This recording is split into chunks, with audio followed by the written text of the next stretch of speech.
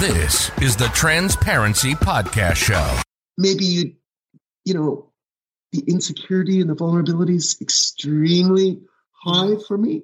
So it's hard to share that with friends, even in community, or maybe a few, because it's like, it requires a lot of capacity to go with it. Right. And maybe at that moment in my life, I didn't have the capacity. Right. I was just like, oh my God, female hormones. WTF do I do with this? And then it's like, oh, I'm getting divorced. What do I do with this? 100%. And it's like, oh my gosh, my job just laid me off. Wow. What do I do with this? This is a lot. This is a lot to deal with. How do I deal with this? Thank you for sharing. I think it is important to capture the beauty out of our journey, even in the difficult parts, and maybe even especially in the difficult things. What was the sense of hope that you had that got you from the point of not going through with unaliving yourself, walking through the trauma of, breaking up with a really good partner, walking through the trauma of coming out into a world that was not ready for you at that time, still? What was the sense of hope that got you through?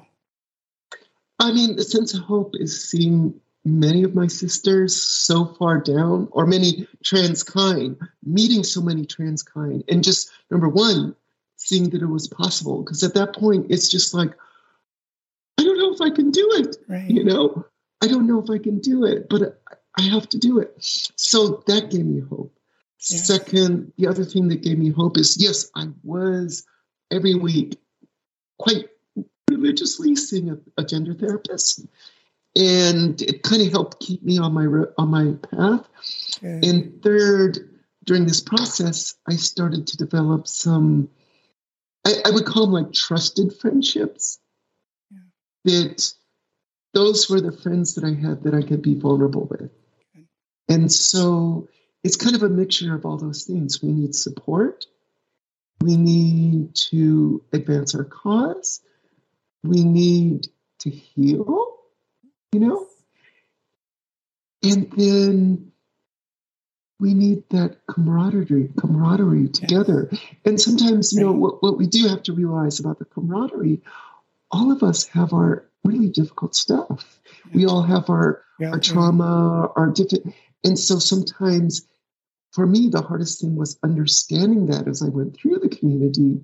And I'm at a very raw point in my transition that understanding, oh, by the way, though my bigger sisters are further along than I, they have their issues as well. Sure. I'm just more seeing it as like this, gold standard, like, oh my God, they're living full time. Right, yes. And they've had their surgeries and that's what I want to do and I don't have it. And how am I going to do it? Right.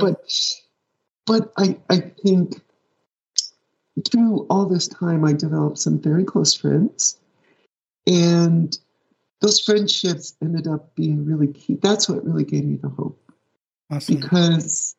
Because giving that hope is just knowing I had a home with the right people. We call them our adopted or extended, whatever you want to call it. But they did. Yeah. Yes, absolutely. But it plays a very important part. And I think it was there's no way I could do it without it. So I think in a way, we're all kind of standing on each other's shoulders or propping each other up or falling backwards and going forward, Exactly. Well said. Well said. Yeah, I want to mention one thing because me and Tony became so close. What she just mentioned is support, and everyone has their own traumas or depressions. So when I was in my depression, she was the only one came to my room at the time and knocked on my door. Oh. Yes. So I was very good. At that time, I feel so embarrassed of myself, ashamed. And I actually pushed her out. I said, I don't want to see anybody right now. Wow. But because of that, we built up a very strong friendship. Wow. And when she said she can share vulnerable, that's why we're still doing it after all these years. Yes. Yeah. So I'm very, appreciate you doing that. So, give me hope at the same time too. Yes, that was part of your hope. Yeah, that's part of my hope because I couldn't see how, at that time, I couldn't see how I'm going to dig myself out of that depression. Yes, so exactly. You say you been through all that, struggling, and then become a full-time girl. And then you went through your operation as well. So can you share that experience with the audience? Sure. It's a pleasure. Because I've been asking about doctors and seeking what I want to do myself. So I think to ask some girls or sister that been through that experience is definitely perfect. Ideally, exactly. So okay, how would you? I mean, there's so many aspects of this, but I'll just share how I did my surgeries, and I'll talk about the first one. Is that okay? Sure. Okay. Yeah. So as of date, I've had 3 of the major surgeries, which is bottom surgery, or we could call it gender affirming surgery, SRS. It has a whole bunch of names. But second, I've had the breast augmentation, and I've had facial surgery, facial feminization surgery, and lots of stuff done to my face. And then as well. Point of personal honesty to I'm wearing a hairpiece, but I also had hair transplant surgery, and that's coming along amazingly. And I'm hoping maybe in a year or 2 I will no longer be wearing my hairpiece. Nice. Wow. So I want to go back to my first surgery, and I think that's maybe the heart of the matter is that we all experience our gender. And we all experience our body dysphoria in a very unique way. For me, I intensely experienced it that I needed bottom surgery. I didn't experience to the point where maybe I wanted to self-harm or self-mutilate, but there's people who experience it like even that intensely. Exactly. But I didn't experience it that way, but I experienced it that I always fantasized about having. No, can I say it on here? I always fantasize about having a vagina. Yes. I always fantasized about it. And so when I started the transitional process, it's like, I can't explain it, but it's like this primordial drive was in me to do it. And so in 2017, though I've been only living a short time full-time, maybe 6 months, and my health insurance coverage was on a clock. It was called the Cobra because I'd been laid off. Yeah. And so I was on a 6-month clock. So I went and did a consult actually in Arizona with one of the big doctors at the time, Dr. Meltzer. It's even stranger. His co-practitioner's name is Dr. Lay. And she's an incredible doctor, but unusual name. I may put it that way. I won't go anywhere with that. But anyway, when I did that first consult, all I can tell you is something, I would say maybe my confidence in the need was maybe like 90% confidence, 10% doubt. I did the consultation and I came away. The consultation to me, again, was like this rite of passage, religious experience. Right. I have to have the surgery. I know beyond any doubt in my mind. And that's the point. But I wasn't ready to have it. Okay. I knew in my, on the one hand, it gave me mentally, spiritually, or whatever you want to transitionally speaking, I didn't have doubt that I needed that surgery and I needed it as soon as I could do it. What ensued was really, I had to go through the next steps of my journey, which was really extricating myself from the house that my ex and I were in, selling it, moving out and moving to West Hollywood where I lived, where I had a small apartment. But all in that time period, what happened with me was very coincidentally and through Cedars-Sinai in Los Angeles, at the end of 2017, just started their transgender care program. So I did a consult with the doctor there, and they had no waiting list. They had a 6-month waiting list. Wow. Which for like some of the top doctors, that waiting list can be a year to 5 years. Mm-hmm. Exactly. That's a lot of waiting when you really, really, really know you need it. Yes. So I did a consult in March of 2018, and then I got a surgical date of October of the same year. Okay. And then it's like, oh my God, I have to do electrolysis. How am I going to do this? Oh, yes. And so, how am I going to do this in 6 months? And through a reference, I discovered this lady in Beverly Hills who has a form of electrolysis called the multi-point galvanic needle. It's Beverly Hills Hair Free. Yes. I'll give the reference. Yes. But anyways, the point was she got me there ready in 5 months. Oh, my goodness. Which is normally a year-long process. Yes. Now, did it hurt? Oh, yes, it hurt. Oh, my God. It hurts. Yes, it hurts. But, what I feel what happened is 2018, at one point, October 2018, I moved out of our home. Our home was sold. I moved to West Hollywood. I had a studio apartment. And I was just after all these years of marriage, I'm just getting used to living on my own, which is wild. It's bizarre. It's like, it's happy. It's lonely. It's everything. All of it. And I'm living in West Hollywood, which is like, oh my God, I'm in community, but which is like, wait a minute. Oh my God, this is crazy.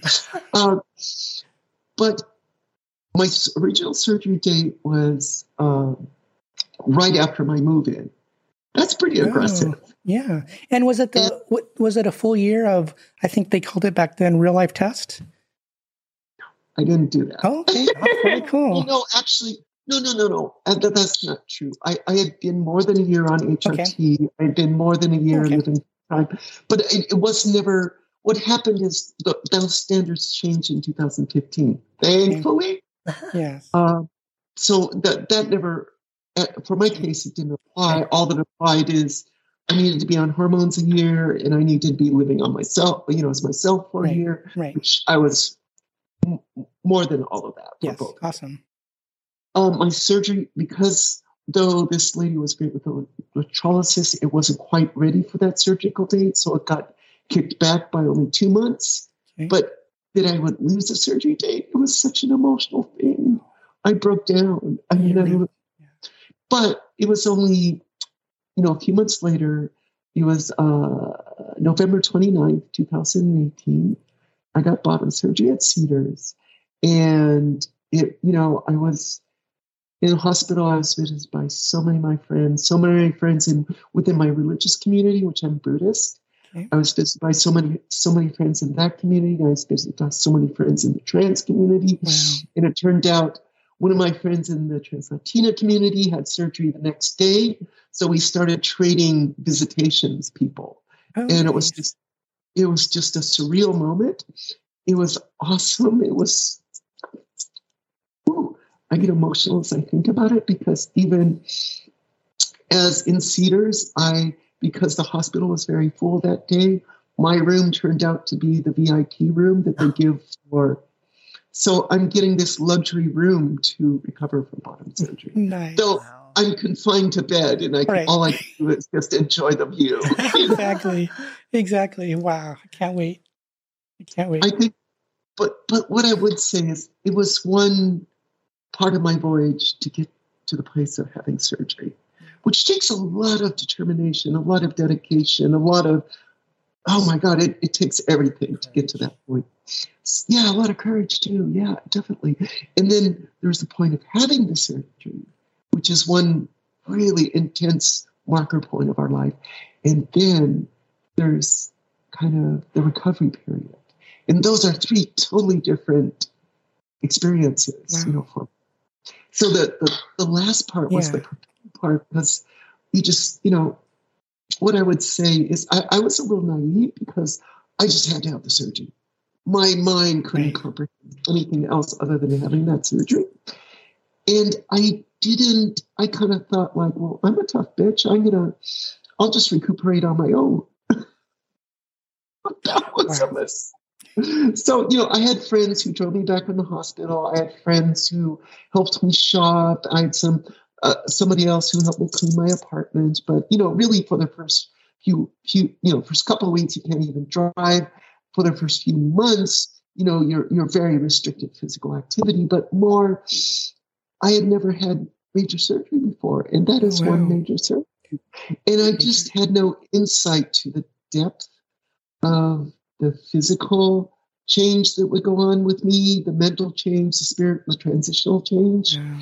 The change is incredible, but that post-surgical recovery period, which in all honesty, it takes about a year for everything to settle down. Yeah. And everything to come back into a new sweet space. But that was a very tumultuous year. That was a very like 6 months into 5 months into it, I dipped into a deep post-surgical depression. Wow. Like, this is not me. It's not my personality. I think Shelby knows my personality.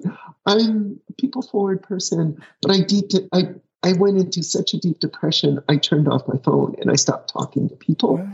And I just streamed Netflix. And the only reason I went outside is to walk my little doggy. I have a little mini pincher. She's outside now, but that was the only reason I left the house, was to walk my dog. But what I didn't know was, and this is what I want to share, it was a deep point of the surgery. What I didn't understand is that, I just, thankfully I was still seeing my therapist, and she was like, "You're depressed." No, and I was fighting her. No, I'm not. I'm not depressed, but yes, I was depressed. Yeah. And she's like, "You should get Prozac. I can't, can't prescribe that. I'm going to ask you to go see your doctor and get Prozac." And I'm like, it was a wake-up call, because I thought, there's no way I'm going to take Prozac. I'm very adverse to medication. I'm very sensitive medication. Mm-hmm. And especially, I don't want to take a medication that has a risk of an addiction where you just take it and take it. It's like, I didn't want to do that. So I'm like, okay, this is a serious moment. So, okay, I went and made an appointment with my endocrinologist, and, and it was hard. It was hard to open up, like, hey, my therapist asked me to come here. This is what's going on. And thankfully, my doctor was extremely experienced with working with trans clients. And this is the message I wanted to share, is he just said, no, before we do anything, let's get some information. And he goes, first of all, let's get your hormonal levels, and we're going to figure out where to go from there. He goes, but let me explain what's happening with the body. And this is what I want to share with everybody. What's happening with the body is, in essence, the hormone factor in your body, AE, what used to be my testicles, and all that kind of stuff, it's gone. And that's been in your body for over 50 years. And now the rest of your endocrine system is trying to figure out what's going on. Mm-hmm. Okay. And your body doesn't know what's going on because it's trying to search for something that's not there. So everybody's different. Everybody handles it different. So in a weird way, the fact that this would happen to you is actually very normal. He goes, what we're going to do, we'll test your levels, and then we'll figure out a course of action. And so the thing to share is what it really came out is that, all women have a ratio, all cisgender women have a ratio of estrogen to female testosterone. And when my levels came back, that level of testosterone was almost negligible. It didn't exist, or is at the lowest possible part of that band. And he's like, okay, we need to add this back. We need to add back a little bit of testosterone into your balance of HRT.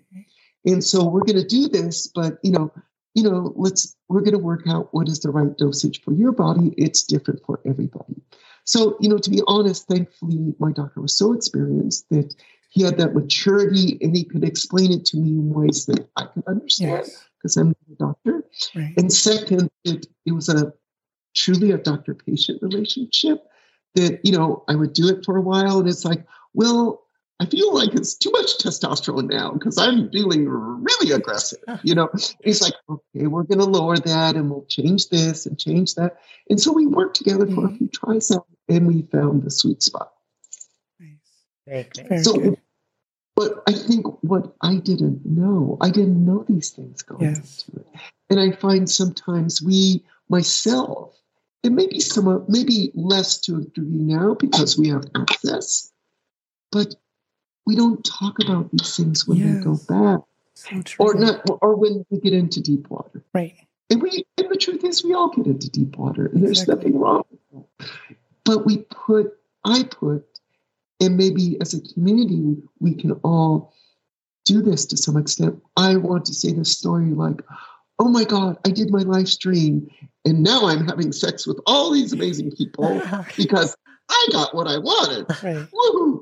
You know, and then it's like, oh my God, I'm depressed and I just want to watch bad shit on Netflix. Yes, exactly. That was and I don't want to work. I don't want to do anything. I just want to have like crummy protein shakes and I don't want to talk to anybody. Right. You know, that's where I was.